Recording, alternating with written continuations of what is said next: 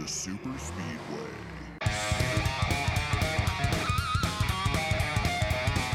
For all the keyboard warriors, I'm going to do this in words of one syllable. The last green flag full screen break of this race comes right now. Welcome to episode 270 of the Super Speedway podcast, recorded Tuesday, March 14th, 2023. I'm your host, Eric Young, and I'm joined, as always, by my co-host, James Cush.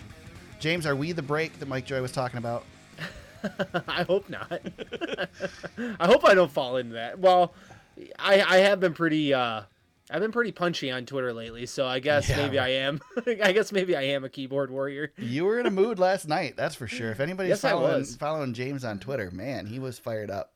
Yeah, I made a comment there, and then I was really punchy in our group chat that we've got. I don't know why. Sometimes I just like to, as I said, I like to stir the pot. Right. So I think that's what I was doing last night. Well, It's all in good fun. So was Mike Joyce during the pod on Sunday, and then Yeah, he was. More on Twitter. He was also arguing with a couple fans on Twitter this week as well. But I guess we can start there, James, because we got some race to talk about, but not a whole lot, because not a whole lot happened in this race. Is Mike Joy right in doing what he's doing, or is that inappropriate for a professional broadcaster to be doing? Here's where I fall, and I don't know. I'm curious to see where you stand on this, but I just think it lacks professionalism that he did that during the broadcast. I understand why, because he gets a lot of unnecessary complaints. Some Right. deserved, some not. But he also he gives it back on Twitter. So when you give it back, Yeah. you know, expect the mob to come get you, and he didn't do himself any favors. Alerting the people who aren't even on Twitter during the race that this is going on. So I just think it's not he doesn't have to go into the muck. Mike Joy's better than that. Yeah, I honestly, as somebody who works in the media and who deals with social media comments and things like that, you're better off to ignore it than to address it, because as soon as you address it, no matter how you address it, you're just encouraging those keyboard warriors, as he says. Yep. I'm mixed on this, because so on one hand, I understand Mike Joy's frustration, and I also do respect the fact that here's a guy who has been in this industry for a long time. He's seen it all, and he has a stance on it, and he's not afraid to give us a stance. And we don't want vanilla people. Well, maybe we don't want vanilla broadcasters either, and it's kind of nice for him to, call people out. I prefer you do it on Twitter and not during the race broadcast. But yeah, and on the same aspect, I have a lot of complaints about the Fox broadcast, and we could have multiple episodes, which we have. We've been down that road, man. One of my smallest complaints, the more I pay attention to it and the more I consider it, really is the commercial issue. Because really, if you look back at old races, the commercials kind of fell the same way as they do now. And NASCAR has done some things to try and make it so there's fewer commercials. I think my biggest problem with Fox with the commercials isn't so much the commercials, it's the fact that so much of what's going on between the commercials is also a commercial in some aspect. You know, the Toyota, whatever, front runners, whatever the hell they call it, the Toyota driver update, that's what it is. That's a commercial. Yeah, the Coca-Cola Racing family, that's a commercial. Here's an ad, we're going to ride on the roof of this car for 5 laps with no commentary. That's a commercial.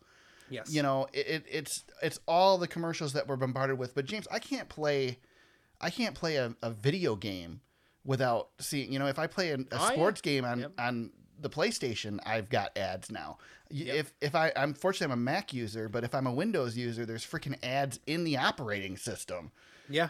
So I don't know. I guess I can't really fault Fox for that. There's plenty else to fault them with. But I don't know. The race broadcast isn't the place to do it. Yeah. And it looks silly, and now it just created a discussion. It just made more discussion around Fox's commercials than it really needed to. We already had enough. Yeah, and I think commentary like that belongs in a different format. Do it on Twitter all day long. Yeah, do it in a podcast. Come on a podcast or do an interview, do an interview with Adam Stern, or you know what I mean? And look, there is a lot, and Dale Jr. does a good job on his podcast. There is a lot that goes on behind the scenes that forces them to do the things that they do that we as just fans do not understand. That's right. And I get it, man. I know Mike Joy takes so much crap for it, and it has. I mean, Mike Joy doesn't set the commercials. He's getting paid by them to announce. Like if he if he had the decision tomorrow to say, hey, let's not do commercials anymore, he's going to take that decision. Sure. But he's not going to say, hey, stop paying me so we can stop so we don't have to have commercials. So and I one person I thought of during all this week was Joe Buck, who gets more crap than any announcer on, in any form of sport. He gets the most, I think he's often seen as, you hate my team, Joe Buck, and he gets a lot of crap for that. Right. But you don't see Joe Buck on Monday Night Football or during the Super Bowl calling out the keyboard warriors, even though he's getting dragged all the time, and sometimes deserve it and sometimes not. I just time and a place for stuff like that. I take it somewhere else. Don't I don't know. It's you're just flaming the fire a little bit more. You're pouring gas on it when you don't need to.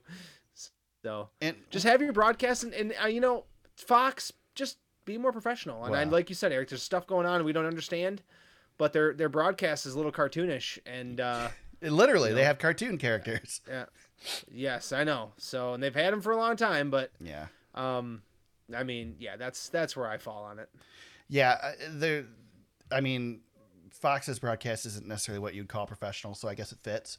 So one more thing while we're on the discussion of Fox, I'm going to get on a soapbox again here for a second with something else. I want to talk about Danica Patrick, and I'm going to go a different direction. Oh boy. Well, I'm going to go a different direction than you think I'm going to go. So here's the deal. Danica Patrick's done the last 2 races. We've criticized her work in the booth with SRX last year, a couple years ago. We've criticized her last year when she was on Fox. She's not great in the booth. She just isn't. That being said, every time that Danica Patrick is willing to come on the broadcast, Fox should say yes. And the reason that is, James, is this is a woman who left IndyCar to come try and race NASCAR. She got beat up in NASCAR. She had a ton of fan support, but she got beat up. She got beat up in the car. She took hits. She took crap from people. She was blasted her entire career in NASCAR about not being good enough. And guess what? Danica Patrick has come back to NASCAR to work somewhere in NASCAR and pay attention to NASCAR. That's good. We should respect the fact that she's willing to come on these broadcasts and take the criticism because she actually likes the sport or the money or whatever it is, but she's willing to come and do it and give exposure to a sport that beat the crap out of her. So I'm not going to pick on Danica Patrick anymore. Let's have her on. We discussed last year, I do believe that there's a place for Danica Patrick in NASCAR. I would love to see her in, the Chris Myers pre-race host seat versus in the booth, because I just don't think she's good at the commentary stuff.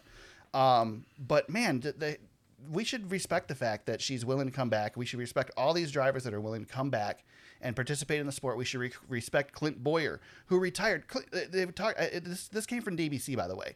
Clint Boyer is rich. He has no reason to be in the booth with NASCAR, but he does because he loves the sport. Dale Jr. is rich. Dale Jr. does not need to sit in the booth and commentate on a NASCAR race, but he does it because he loves the sport. We should throw our arms around these guys and appreciate the fact that they are willing to be here and part of our sport after they retired. There you go. Dang, Eric. Wow. I have no retort. Yeah, and I feel really bad for the criticism that I've given Danica Patrick over the years. I don't, but she's just not good at it. That's fine. But it's not her fault. I mean, I think she might asked her to do it. Yeah. So I'm just looking forward to Kevin Harvick next year. But I really hope Kevin Harvick brings some normalcy to the broadcast. I can't really complain about much because here's the deal. They're so bad that I don't even listen to it. Right. That's just kind of where I'm at right now. So I don't know. I'm trying to be careful what I wish for, because as there was a thing I shared. Maybe I didn't share it, but I've watched some videos recently of how bad ESPN was back in the day, and it's really easy to wish for what we don't have, and then we get it. I mean, Fox is the only network that has been with NASCAR since this exclusivity deal started. Mm-hmm. Like, do we really want to boot out the one loyal group who is stuck with NASCAR the whole way? They've been a good partner. Yeah. I will not disagree. I just wish that they would try to improve their I agree. That's one of the things that I think is, the next TV deal that comes up. Whoever Yes. gets into the game, I really hope NASCAR takes a hard look and is like, listen, we know you're going to be paying a lot of money for these rights, but don't get comfortable just because you get all this money for these rights. We got to make sure that you are, doing a top-notch job, basically. Right. If you watch a Formula One broadcast, I mean, that is a very professional, well done broadcast. And I know I'm not talking about ESPN specifically because that's a whole. I mean, that's Formula One produces their own broadcast. It's Sky Sports is the ones who do all of that. Except for Monaco. Right, and Danica's on that, and she's not great there, but even still, they just do a really nice job, and I just think NASCAR could take a page out of their book to. Oh, there's so much stuff that they do with F1 that I would love to see some of that in our sport. Oh, of course, yeah. There's some really good stuff technology-wise there that they do.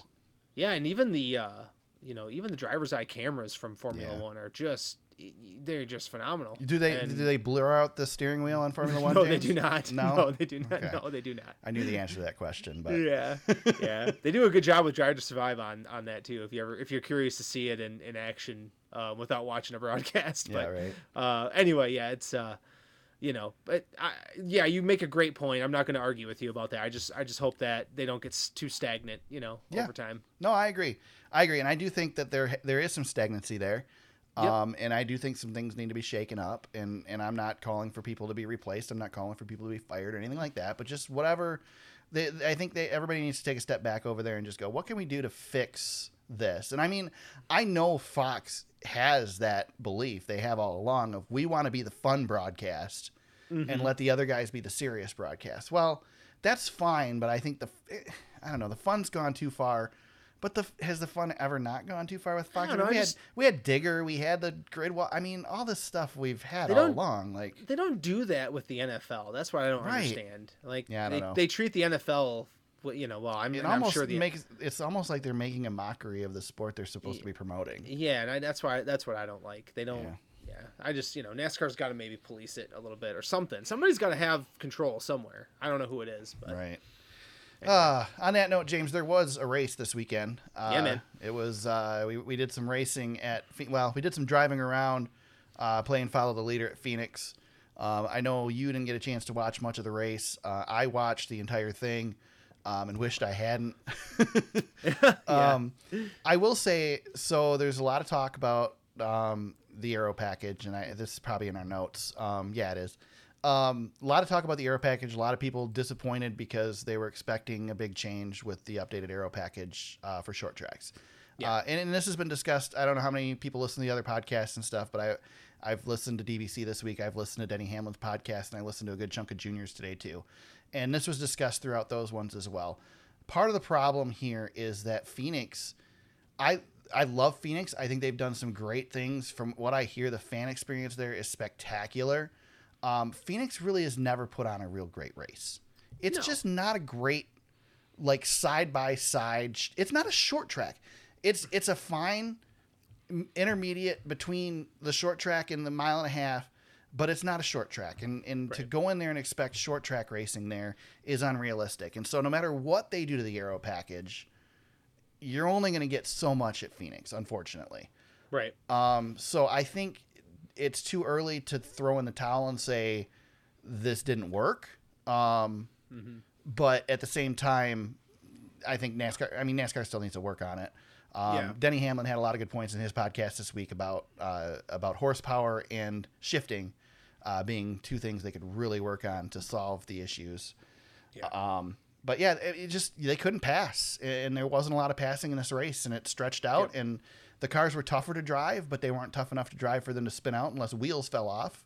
Yeah. And so there you go. You got to follow the leader race. Yeah, and I'm gonna wait until we see Martinsville before. And God, there's not much I hate more than package talk. Right. But God dang, we got to talk about it. Well, again, like Junior said today, we've been doing this for 40 years. I mean, really, we've been talking about the Aero package, talking about different packages on these cars for 40 years.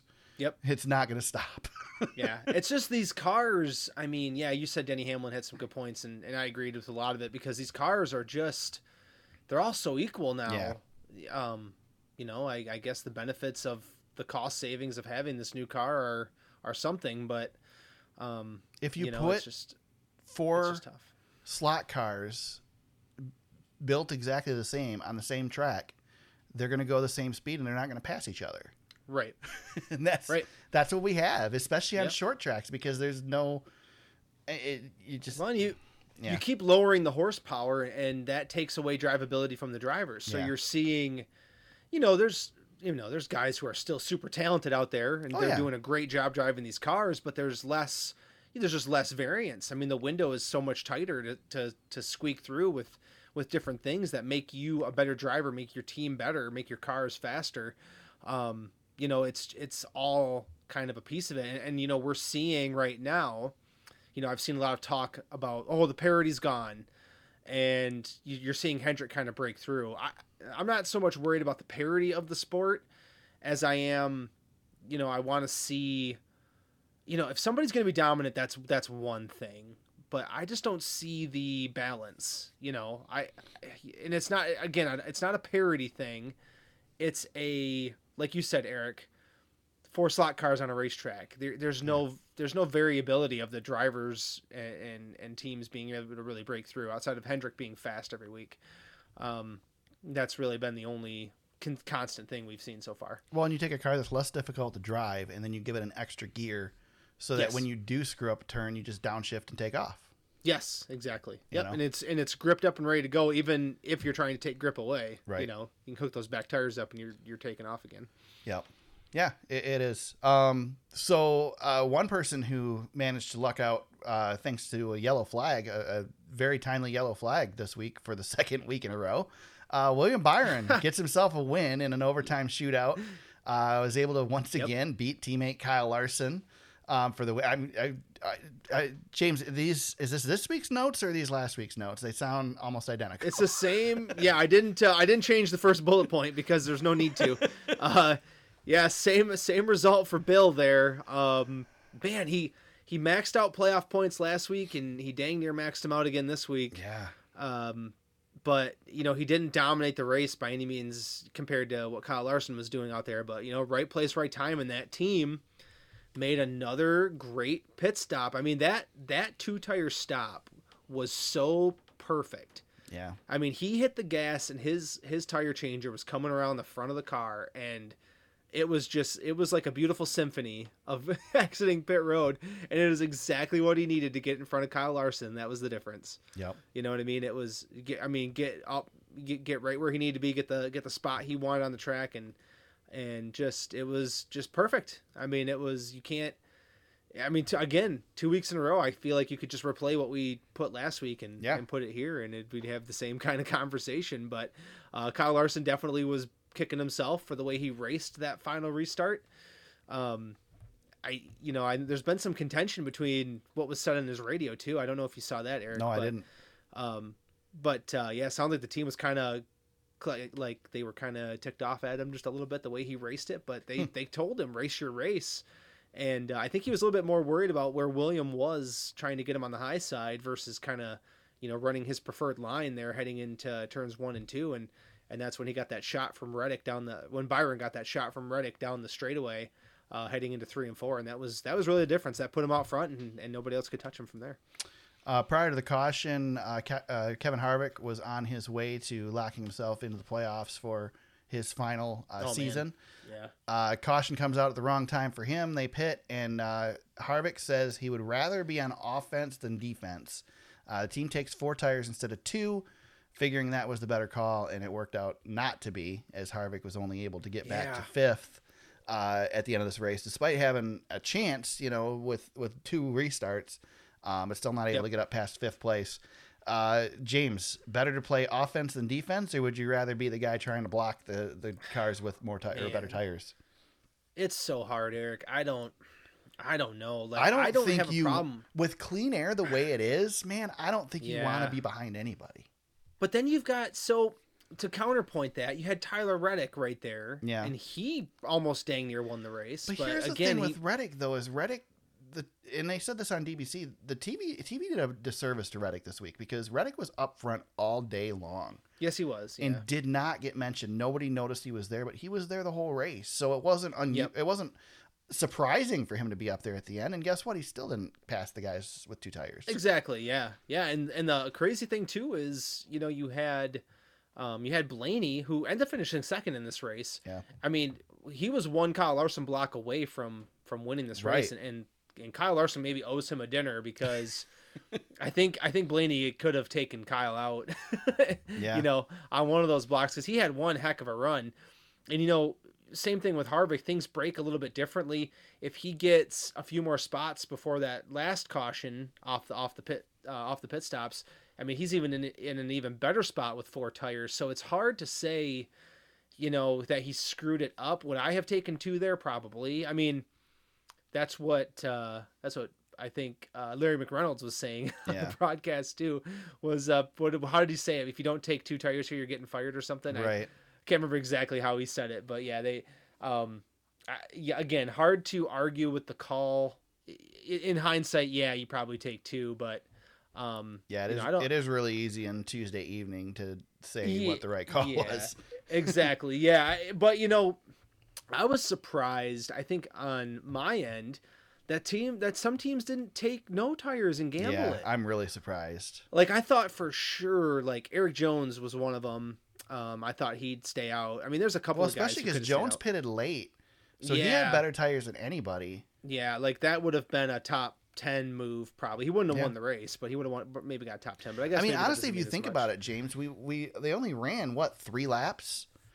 Yeah, because we had a caution right away the first lap. Yep, and then they came back and they ran the 2 laps to finish it. So you really only got to hold them off for 3 laps. Yep, exactly. I mean, and that's now you only got 3 laps to make it back through the field too. So I don't know. Like I said, it's easy on Tuesday afternoon to say that it was the wrong call, but Harvick certainly had one locked up there and threw it away. Yeah, he did. And gave barring what happens with potential penalties with Hendrick, which we'll talk about later, basically locks William Byron officially into the playoffs because he's got 2 wins now, and he's not going to get nobody else. Nobody else going to bump him out of the 16. So, he's good. Yeah, we're not going to have 32 wins before the playoffs. So he's good. So, and I don't expect NASCAR. NASCAR might take some points away from him, but they're not going to take him out of the playoffs at this point. So, probably not. No, I think he's locked in. Yeah. For sure. We had a late caution with Harrison Burton spinning on the front stretch. Real quick caution again, second week in a row we've had that. James, you got in the notes here, any issues with it? I'm going to answer real quick. No. Personally, I feel if a car spins, it's a caution, and it should always be a caution. The only exception that I give it is if somebody spins at the back of the field and there's nobody coming on the last lap on the back stretch, then don't throw the caution because the field's going to be slow by the time they get back there anyway. Otherwise, I think you need to throw a caution. And listen, I get that people get upset over NASCAR manipulating the end of these races, but it was not a great race. And if you're in the booth and you're human, are you not ready to push that button at any notice to spice things up? I am. And is that a problem? Yeah, I think so. You can't fault NASCAR at this point. I mean, sure, at least for the fan and debris caution, sure, I get that, and any debris caution really, but a spin, I mean, you got to throw the yellow for that.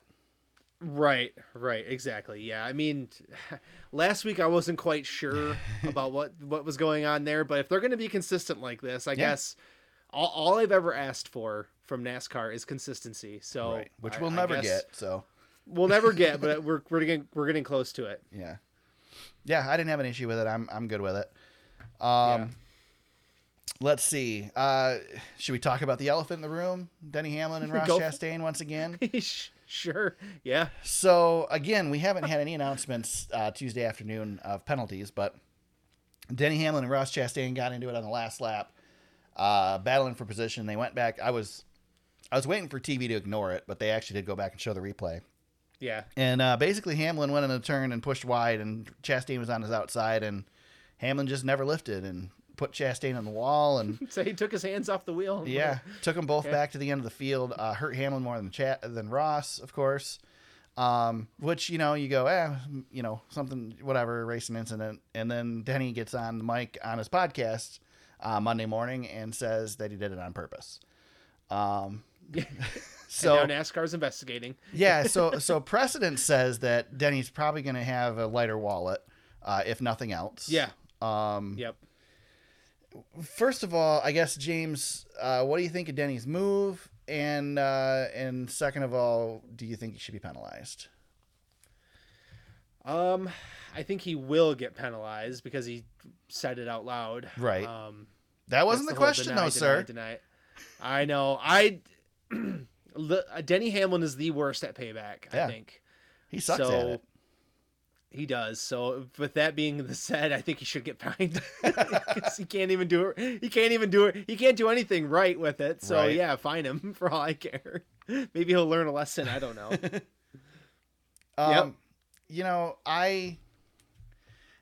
So precedent says yes, he should.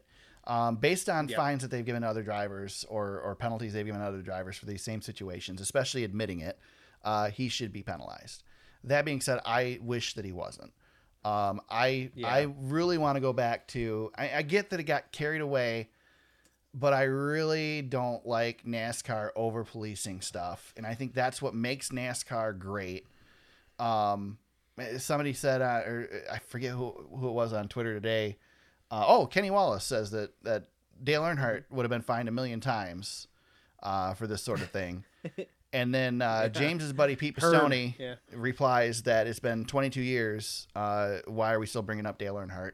And I agree with Pete Pistone on that. It's a different era now.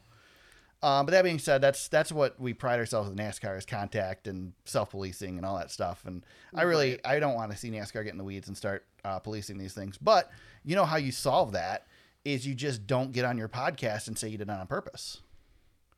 Right. Exactly. Yeah. It's tough. I You love don't get on the mic at the end of the race and say, Yeah. I brought the caution out on purpose, Dale Jr. You get penalized for that stuff. I know. I like the honesty, and Denny's podcast seems to be doing what it was supposed to do. I know. That's the thing that concerns me is he gets fined and he starts shutting up, and then he's less entertaining. Yeah. Yeah. I don't think he's worried about a fine as much as, I think he knows he's going to get fined. Yeah. He just says it anyway. So hopefully, it's not like he's going to get fined every week for saying stuff. I really hope the Ross Denny thing, and Denny says it's over. I'm so tired of it. I'm tired of these two yahoos. Oh, I'm not, man. I want this. Want this, James. I want drivers to dislike each other. It's just so. I don't know, man. Here's my theory. You want to hear my theory on this? It lacks pizzazz. You know what I mean? That's the best way to say it. Do you want to know what my theory is? Sure. My theory is that Denny screwed up going into the turn. I think he did not lay off Ross because he knew who was up there, but I don't think he meant to do what he did. I don't think it was intentional.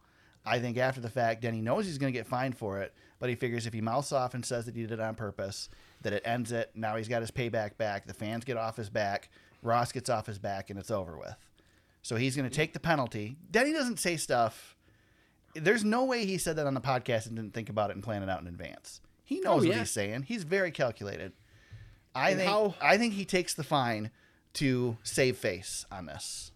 And how many times are we all ever talking about the 20 to 30th place race cars right at the end of a race too? I think that might have had something to do with it. Like he saw an opportunity there too. So I don't know. These two are just. I like what you said, Eric. That rivalries are good, but this one just doesn't have the. It's very childish. Yeah, exactly. Like it's not Carl Edwards and Tony Stewart giving jabs at each other racing for the championship. It's the stakes are incredibly low at this point. Like just move on and race and let. It's just not natural. Like it's just they both look stupid because they're so bad at it. I know. That's the thing. Like Tony Stewart and Carl Edwards, okay? That's maybe one of the best single stretch of rivalry we've ever had. And it's because it was organic. Yep. Like you had one guy trying to hang on to the championship and you had one guy coming for it, and it was just naturally blooming into a really great storyline heading into the championship. These guys are just trying to wreck each other every time they see him, and it's like, okay. Yeah. And like you said, they're bad at it. Right. So can we just move on? Like, I would rather have these two door banging for a race win than seeing them crash out of 15th place. Yeah, I agree. Like, that's not doing anything for me at that point. I agree. And by the way, it's not over, James, because the first time one of them bumps the other one, it's gonna rekindle. So right, it's not over. Right. Never. It's never over. I'm trying to think here if there's anything else really worth mentioning in this race. We kind of talked about the top 5 guys. Eric Almirola has to sit 2 laps for a broken wheel, which is really odd. That was the weird. wheel was still bolted to the car. So I don't know what happened there, but that happened. Otherwise kind of just a race, man. Just a kind of a parade of it was just a cars race going around the track. Yeah. Chase Briscoe gets a 7th place finish, so a good run for SHR finally. Yeah, I was just gonna say that because outside of Eric Almirola, Ryan Preece was their worst finisher in 12th out of the top 3. I mean, that's a really good day, especially what they've been. They've been struggling. Yeah, they've been struggling quite a bit, and we mentioned Blaney. I was gonna ask you what you think about where Ty Gibbs is at right now, 4 races into his actual rookie campaign. I'm a little surprised, actually. I thought he'd be doing a little bit better. Yeah, well, I mean, I predicted he'd win in the first 10 races, and I mean, we still got a ways to go, but it's not looking real great. I mean, we're going to go to Coda, which I think is going to be a good track for him. But I don't know. No, I mean, he's not where I expected him to be. But at the same time, again, it just goes to show you that this is a tough series. It's hard to do well in this series. I did think with the experience that Gibbs got last year, though, I thought he was going to get a head start coming in this year and maybe be able to really turn things up. Honestly, the one I want to draw attention to, and I'm glad you mentioned Gibbs, because it's worth mentioning Josh Berry gets 10th place finish in Chase Elliott's car after struggling last week, but getting a chance to work it this week, and he finishes better than expected. So that's good for him. His auditioning for the 77 for next year looks pretty good. Yeah, definitely. I think that's what's going on there. Right. I was gonna say too, Brad Keselowski had a really good race. Doesn't have the finish. Finishing 18th, both of those cars did well actually throughout this race. Yeah, they were good. Yeah, they were good. Those were good. That was a good race for those cars. Brad. Well, Brad had a shifting issue at the end of the race. By the way, that's why he finished so far back, because they couldn't get the car in gear. But if you do the eyeball test, and I'm not doing the data test here, right? But if you do the eyeball test last year compared to this year, that RFK bunch is leaps and bounds ahead of where they were at this point last year, and that's coming off. Yeah, that's coming off sweeping the duels at Daytona, and they're still better than they were last year. So, well, they swept the duels at Daytona and then fell off the map last year. Yeah, I think Brad's going to win a race. Oh yeah. Before too long here, he's showing. I mean, they're showing speed. They're showing the whole team's showing speed. That's good to see. Good super speedway racer could be this weekend. Possibly. Yeah. There you go. NASCAR Xfinity Series was in action as well. Sammy Smith, youngest driver to win in the Xfinity Series at Phoenix, put on a beautiful performance in this race. Had a fast car all day. Just kicked butt, dude. Yeah. Did the right things. 92 laps led on the day. Cole Custer leads 38. Kind of saw a glimpse of what Cole Custer could potentially be in this series again this year, getting his feet back into it. Yeah, he led at Auto Club a ton too. Yeah. So yeah, he's fast. Just didn't have the finish on this day, but still a good day. Yeah. Austin Hill was terrible. Finished 7th. Just kidding. That's a joke, by the way. 22 laps led for Austin Hill, so they continue their strong performance there. Kyle Busch tries to take out his teammate on the last lap. That was interesting. Justin Allgaier won the first 2 stages and then crashed out on lap 178. Well, let's reiterate. He didn't crash out. He got taken out by his teammate, Brandon Jones. Yeah. Speaking of which, we also had The JR cars were all over each other this weekend. We had Sam Mayer took out Josh Berry. Yeah, Sam Mayer wrecked Berry.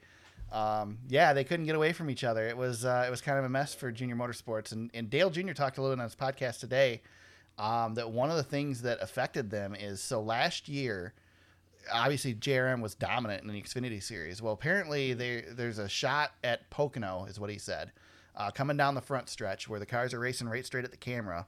And NASCAR was looking at those videos and seeing how the JRM cars were crab walking. And so they changed stuff in the rear suspension of the cars, disallowed some stuff. And so basically, I think he said the trailing arm used to be multiple parts. And so you could manipulate some of those parts a little bit. And now it's a single piece, and they don't have that advantage anymore that they had. Interesting. So that's what's costing the JRM cars. So they've got to catch back up now. And catching up is not going to work if you keep running into each other. So that's right. Yeah. You got some strong personalities there. And, you've got guys that, Brandon Jones is not Josh Berry's teammate. Brandon Jones is in that ride because that's the ride that they purchased for him, essentially. He's not a JRM guy. Yeah, he's just in a JRM car, yeah. Yeah, so you got guys Josh Berry's trying to do something. Right. So you got guys here that are looking out for themselves more than the team at this point. And, and Junior's not one that's wants to step in and shake things up either. So he's going to be pretty careful about it. And that's what you get then, is you get this type of situation. And unless somebody gets a handle of it, it's going to keep happening. So should have been a fun meeting yesterday, though. Oh, boy. I would have liked to have seen how that went. Yeah. I wonder if Kelly runs that meeting. Kelly might run that meeting. Worth mentioning, Ryan Truex, too, equals his best finish ever in the Xfinity Series in his part-time ride with Joe Gibbs Racing. Obviously, Joe Gibbs Racing has not lost anything with the rule changes in the Xfinity Series. Yeah, no, they're fine. Still stronger than ever. John Hunter Nemechek even did well with a car that was damaged from before the race started. Yeah, I like that. That was kind of cool. They taped it up and wrote Super on it. That was pretty sweet. Yeah.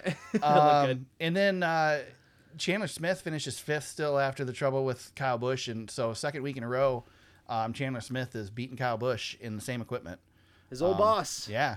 So that's interesting. That just shows that kid's strong. He's doing better, I think, in that seat than I expected him to do. So, yeah, he, gosh, yeah, he's in his age 21 season now. It's so weird. He's 12 years younger than Josh Berry, so we gotta.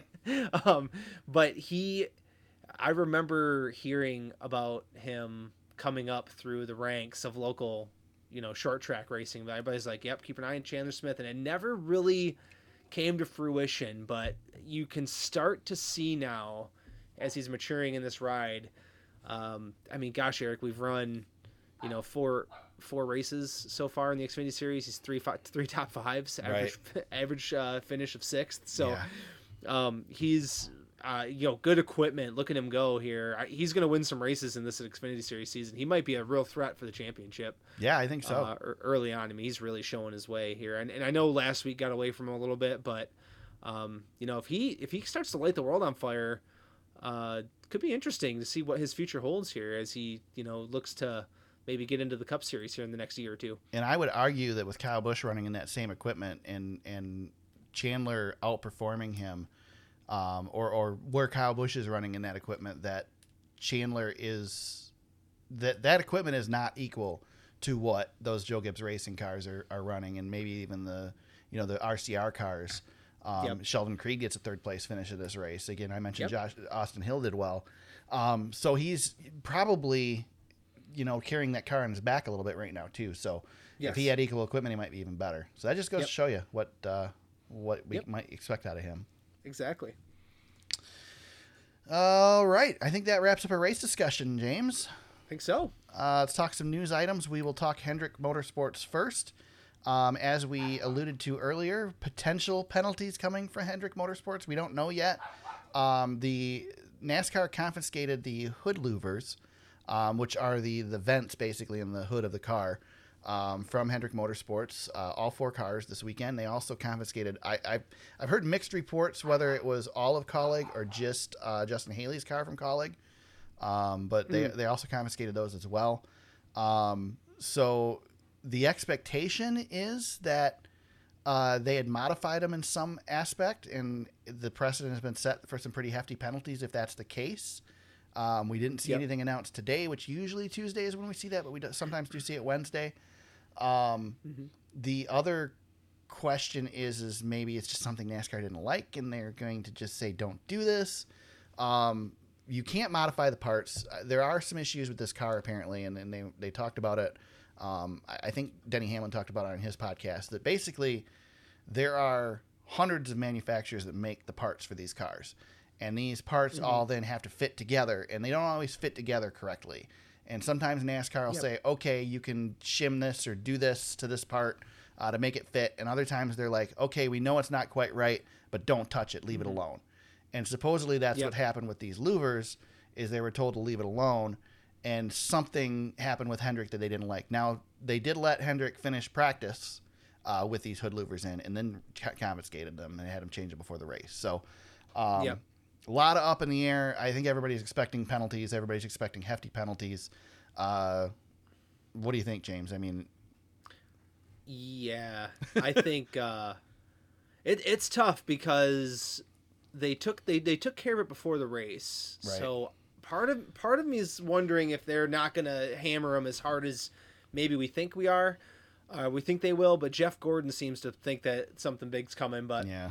I'm guessing it's going to be probably 100 points per car, and possibly some playoff points here, plus a monetary fine. And I don't know, maybe the crew chiefs are all going to get tossed too. I think RFK really sets the precedent from last year. You know. Yeah, and think about Denny Hamlin's disqualification last year too, and that was during a race. Yeah. And like Denny said, they didn't modify a part. Joe Gibbs Racing didn't modify a part. They just made something thicker, made the decal thicker. Yeah, they goofed with it a little bit. Right. Yeah. So I don't know, like, part of me wonders, like, if it is a manufacturing flaw, do you really need to hammer the teams, or was it now if it was intentional and they were really screwing with something, NASCAR is going to be able to tell us that. Yeah. And I hope for our sake on the on our side of things, I hope NASCAR is fully full clarity. They were manipulating these parts, and here's why we hammered them. But if NASCAR comes out and said the parts were, I don't know, weren't what they were supposed to be, and that's it, and then they hammer them, I just like to make sure that it's known exactly what happened here. Yeah. I mean, fortunately they took them off, and they really slowed those Hendrick cars down this weekend. So yeah, I mean, yeah, yeah. And if you're William Byron, like he's driving away with the playoff lead right now. Yeah, you gotta hope that he doesn't get, like, Kyle Larson. It doesn't matter right now. Like, right. Go ahead and hammer me for points. I mean, I'm not really. But William Byron could be the one that gets really hurt here. It does matter though, because Larson hasn't won a race yet. So you would expect he will, but if he doesn't, those 100 points would be a big deal. Right, but I think obviously the Hendrick cars are going to win races. You would think all those guys look like they can win. Could very potentially be the largest penalty we've seen in NASCAR or in the Cup Series, due to the fact that there's 4 teams. Right. And previously we haven't seen 4 teams hammered, so I don't know. Interesting to see if they get all. I mean, if all the crew chiefs get kicked out, that's going to be interesting. Yeah, like, how do you cover for 4 crew chiefs? Although I think do you call Chad Knaus? Yeah, the way NASCAR does the crew chief suspensions is so freaking stupid, though. Like, they're not suspended. It's just a little bit more difficult to communicate with them. It's like they still call the race. Yeah. I mean, it's dumb. Yep. NASCAR should make them all go to the R&D center and sit in a room with no Wi-Fi. That's what they should do. Yeah, there you go. Yeah, lock them up. Actually suspend the guys. Right. So we got that. We have the Denny Hamlin thing we're waiting on to see. What we might see this week for penalties. Could be an interesting week yet, leading into Atlanta. Yeah, obviously whatever happens, we'll come back next week and talk about it just a little bit more in depth, but hopefully, hopefully we have some clarity here in the next, 24 hours, I would guess. Yeah. If NASCAR does anything real crazy, we'll have an emergency pod, but I don't really expect it to be anything unprecedented. But we'll see. Yeah, I don't think so. We'll see. Yep. NASCAR is expecting a buttload of people at Chicago for the Chicago Street Race. 50,000 people a day at this race. Yeah, I don't know what to say. Well, it. I hope it. I hope it's popular. I think so. One of the reasons I wanted to touch on this really quick is 50,000 seems like a lot down there, but I don't know. Like, this is all new, so but a big thing that's going on right now is the Taste of Chicago is being moved from its date of, I think, 50 years downtown. It's really causing some more ruckus. NASCAR has not created itself a very warm welcome in Chicago, and I'm wondering how this whole thing is going to go, because people don't seem to be embracing it in the city, from everything I've been seeing. So part of me is wondering if this is a one and done deal, because this seems to be a little bit more messy, as we get closer to this race. It's just, it's a little messy, and also they're expecting to lose money on this race. That's another note from this article, is they're not expecting to make money off of this investment. I think that's going to have the taxpayers of Chicago very, very upset as well. So I guess it depends on how it affects businesses and stuff in the area. If they see a positive outcome from it, I think it might turn things around. Man, this is a big undertaking to close down the center of town in Chicago. I mean, this is the reason that we don't see races in New York City. This is tough to do, and I honestly am surprised. I mean, they really bullied this through, kind of backdoored it in, just very quickly, very messy. It's not like, again, I hate doing this, I really do, but you look at F1 going to Las Vegas, right? And that is being welcomed with open arms, man. People are loving that it's coming to Las Vegas. Yeah. I just don't think Chicago cares for their auto racing. I mean, it just might not be the right town for NASCAR to be in. Chicago hates everything. I mean, I'm a Bears fan. I know they hate everything.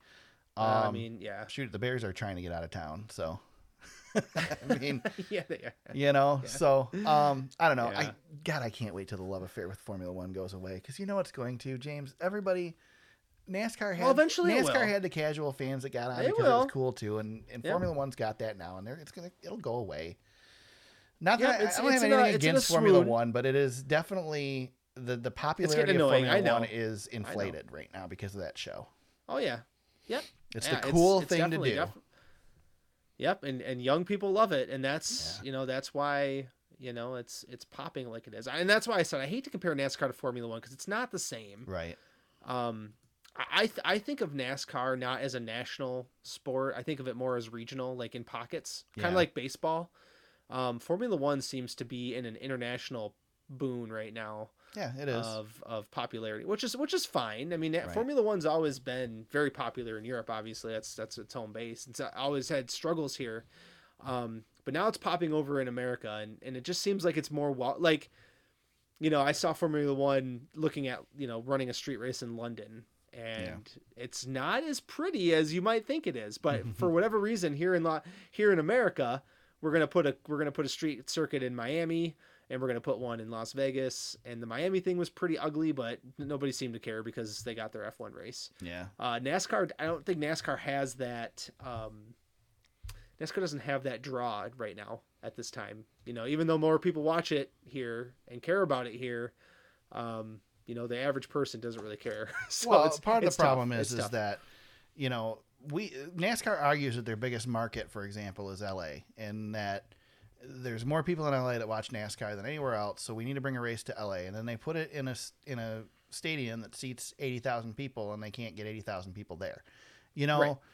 And again, this is, so we're talking, like you said, NASCAR is, I get that it has a national popularity now, but it's still, it's a conservative sport. It is a Southern sport, and putting it in the middle of a giant city just because there are more fans there because those people live in the city doesn't equate to bringing people to the racetrack. And I don't know. You don't, when somebody bullies you into something that you're not necessarily asking for, you're going to have a negative thought about it. Well, and the other thing is too, James, is if everybody in Chicago, so this isn't like we're not going to Michigan International Speedway that's out in the middle of freaking nowhere in a giant field to where everybody around the track could hate the thing, but everybody's going to go to this property and they're going to camp out here in this, this, self-contained area. So they don't have to worry about everything around it. This is a racetrack in the city. If the city doesn't embrace it, if the people in the city don't embrace it, it's going to be a bad experience for the people coming into it. Yep. And there's nothing NASCAR can do about that. Right. Exactly. Exactly. I don't know. Yep. So I'm nervous about this. I'm still optimistic, James. I want it to do well as much as I want Chicagoland Speedway back. I want this to succeed. I don't want NASCAR ever to fail. You don't want a am I black skeptical. eye. Yeah. You don't want a black eye on it. Yeah. And the worst thing is all the stuff we're discussing has nothing to do with how the race is going to be, and that's not probably going to be good either. Yeah. Yep. I know that's a whole nother conversation. I don't know. I hope we're wrong. I hope this is a spectacular event. I hope people open their arms up to it. Absolutely love it. I hope the racing's good, and we go, let's do this for the next 20 years. But I don't know. I'm casually optimistic, mostly skeptical. Sure. Yeah. Speaking of road course races, James, Circuit of the Americas is looking pretty good. If you want some if you want your F1, I want some international flair. Who do we got running in the old COTA race? Oh, just Jenson Button, Formula One world champion, Kimi Räikkönen, Jordan Taylor, and there might be a goat sighting. Yeah. at COTA. An IndyCar driver is going to race it, right? An IndyCar driver, by the name of Jimmy Johnson. Yeah, Jimmy Johnson. That sounds familiar. Johnson? I feel like I've heard that name before. Yeah, so we got a few open cars coming in. I think Kimi is locked in though. Isn't he driving the Floyd Mayweather car, the Money Team car? Potentially, I can't remember. I think so. I think so. But either way, these four guys are going to try to compete, and Jimmy will probably make it. Jenson Button is god dang, that's a good get. I mean, we've had Kimi over here before. Yeah. But you know what? I think Kimmy's isn't he in the Project 91 car? That's what I think. That's where he's racing.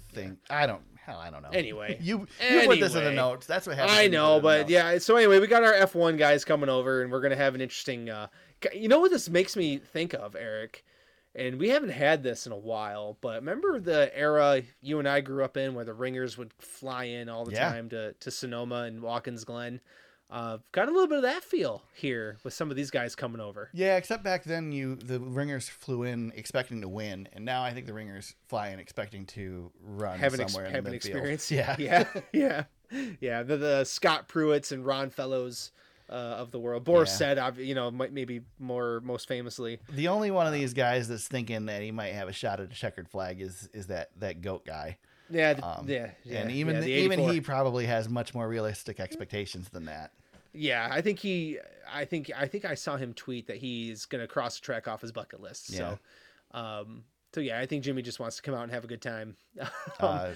Just a note on Jimmy Johnson, he's also going to run the Coca-Cola 600. That's right. Yeah. Has not announced the All-Star race yet, but is expected to compete in the All-Star race as well. Come on. He's going to run. He never had a chance to race Wilkesboro. He's going to definitely race Wilkesboro. Right. Is there one more that he's announced? I can't remember if there was one more. Isn't he running? I think so. I thought he was running. I can't remember.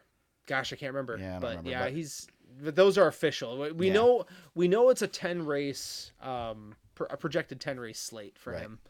So the Coke 600 is definitely going to feel more like home. And honestly, save that Jimmy Johnson pick for Charlotte, because that might be a good one. Yeah, he owned that place for about a decade. He did.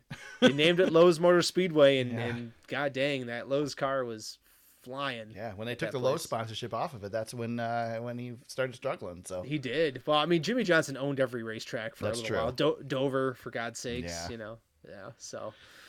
Yeah. One that's kind of slipped under the radar a little bit this week, I think. It's been mentioned a couple times, but kind of quiet. NASCAR has announced that the choose rule will now include road courses. So as we head to Circuit of the Americas in a few weeks, we will be choosing there as well. That basically means all the races in the Cup Series. I believe there's still some races in the lower series that don't, but all the Cup races will have the choose rule now. Some questions on DBC as to why we made this change now. It is kind of odd because we haven't run a road course race since they added dirt tracks and super speedways. But I'm guessing somebody complained about it, and maybe drivers said they wanted it. I don't know. Yeah. I'm a fan of this because I think if you're going to have the rule, just have the rule. Yeah. Exactly. I don't think it's going to affect much. I think you're pretty much going to slot in where you can in these road course races, but it might change things up a little bit. It gives you an option. I mean, and if you're at COTA, for example, yeah. I mean, why wouldn't you want to be on the inside? And somebody's going to gamble on the outside, but you know that first turn is just the thing is if you think about the road courses we run, you know, maybe see Watkins Glen immediately has, you know, they go left and then they go right, then they go left. Mm-hmm. Sears Point's the same way. You know, COTA, you're heading into the S's. Hard, yeah, you got a hard left, and then you go into the S's. Yeah, I mean, if you're on the inside, that's great, but if you're still on the inside, as soon as you come out of that hairpin, you're screwed. So I don't know.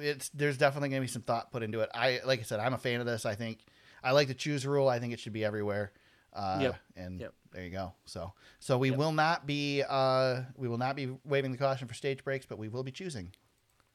Good. Unless we go green. Unless we go green the whole race, which we could. I'm excited to get to COTA next week after Atlanta here. I mean, I'm looking forward to it. We had a great finish there last year, and I hope the stage breaks really change the racing just a little bit. I'm hopeful about it because I was getting tired of what we were seeing there for a while. I hope it's dry. One thing I want to note too that speaking of that. Denny pointed out in his podcast that prior to the race at Phoenix, NASCAR told the teams to take the windshield wipers and the mud flaps off the cars. Yep. I think that's a great decision. I thought the Xfinity cars looked silly with that stuff on them. If there's a threat of rain, sure. But honestly, if the rain comes after the race starts, NASCAR is going to tell everybody, or they're going to wave the caution and have everybody put the stuff on them anyway. So let's just leave it off. We don't need to have it until it rains. You know, those mud flaps look silly 100%. On the cars when it's not raining. Yeah, it looks dumb. Yeah, it's dumb. Then they're fiddling with the stupid windshield wipers and just take them off the cars. I know. Yeah, so I know. I'm glad too. We head to Atlanta Motor Speedway this weekend. It is our third time on the Super Speedway configuration. James, I'm excited. I love this track. I hope to God that it hasn't weathered too much yet and that we still have Super Speedway style racing. Because we have all three series in action this weekend, Truck Series, Xfinity Series, and Cup Series. And the second race last year, the Xfinity Series, was not quite as exciting, in my opinion. Mm-hmm. So we'll see what happens here. One thing to note about Atlanta before we go into our picks is another change that has been made, which was pointed out on Twitter by Anthony Alfredo. If you haven't seen it, they will be pitting coming into turn 3. Now the timing line and the start of pit road, the commitment line is in turn 3. So they have to ride the apron all the way around 3 and 4. Definitely going to be interesting to see if there's speeding issues running that long of a pit road. Green flag pit stops are going to be painful. I don't know that we'll have a lot of them. I don't know that we had any last year. It's definitely safer entry, I would say. Yep. Yeah, it's going to be painful, but everybody has to do it. Which segment does Kyle Busch get the penalty in this week? That's the question. Oh, first one. It's the first one. Kyle Busch, Denny Hamlin, historic for penalties and speeding, but it's been Kyle Busch this year. A lot of speeding penalties. Yeah, he'll probably get one.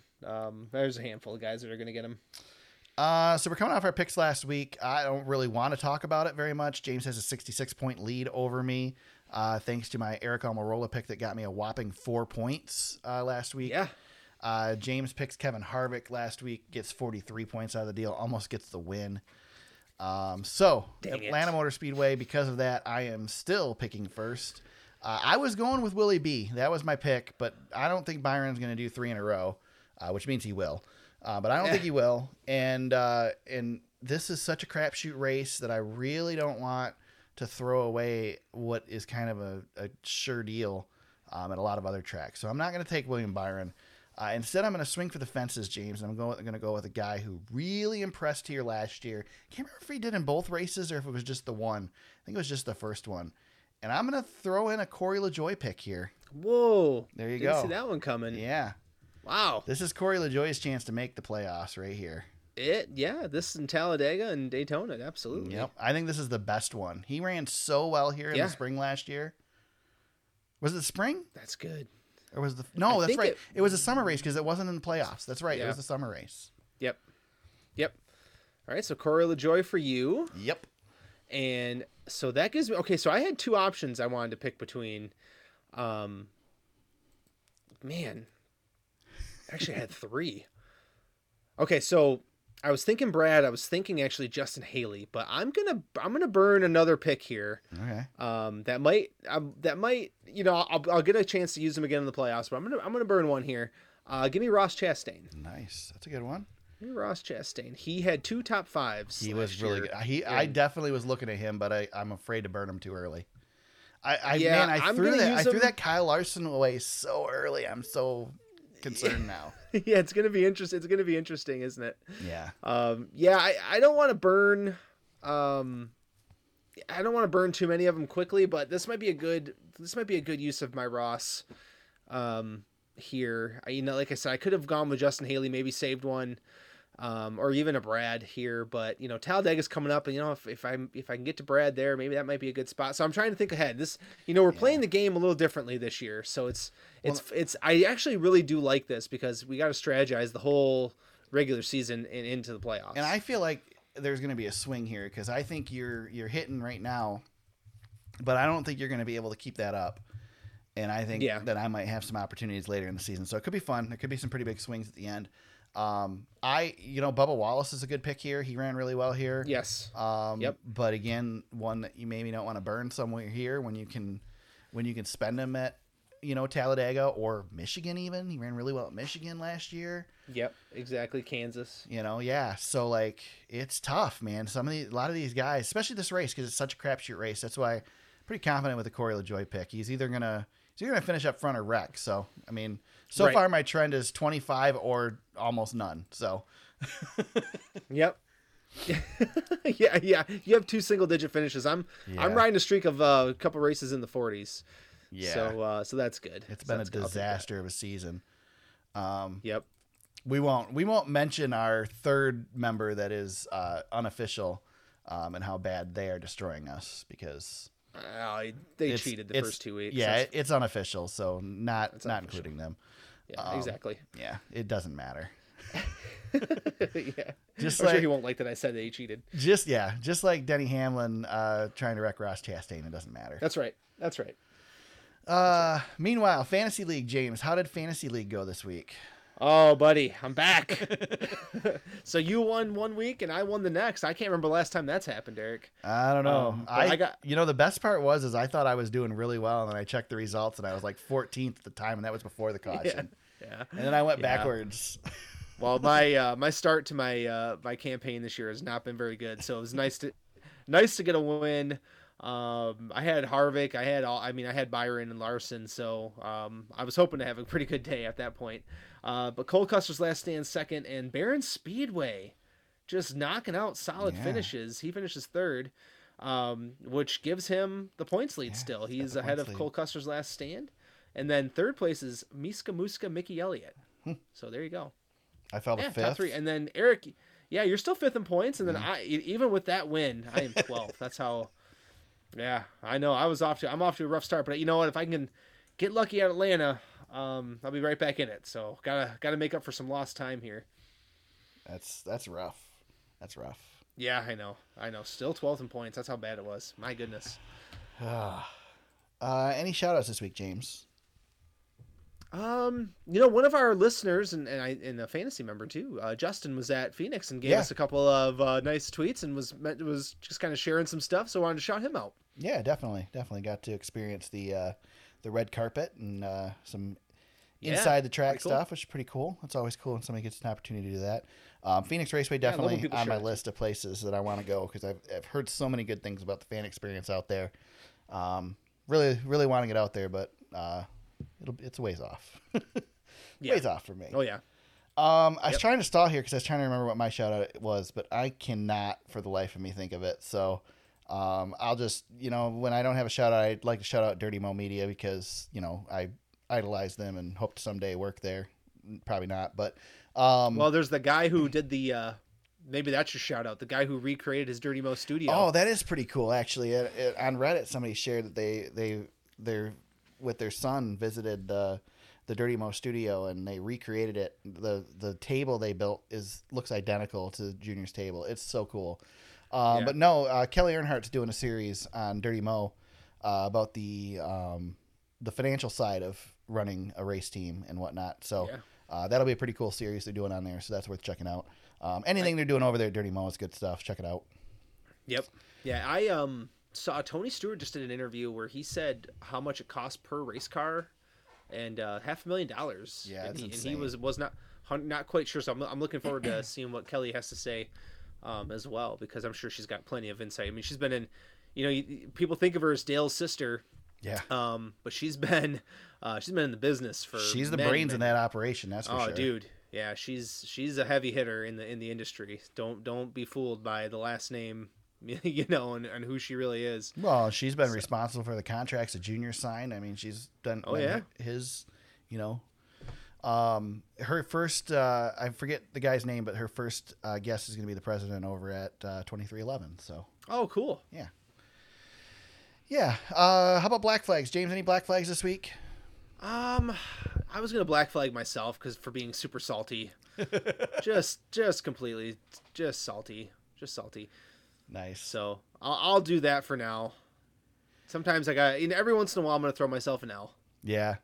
So I'm gonna black flag everybody bitching about stuff, and I'll include myself in that as well, because I've done my share of bitching this season about things, bitching about Fox, bitching about Danica, bitching about whatever. Let's just stop bitching and enjoy the racing. Enjoy the fact the season started back up. We're in the swing of things now. The West Coast swing is over. Into the meat of the season now. Let's enjoy it.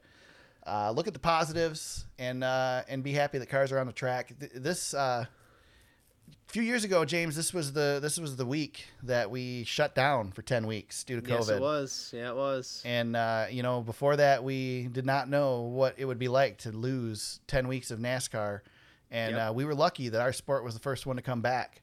Yep. We had to watch video games on TV for 10 weeks. Yeah, we were very thankful, weren't we? Yeah. So let's just be happy we've got NASCAR. We've got full stands.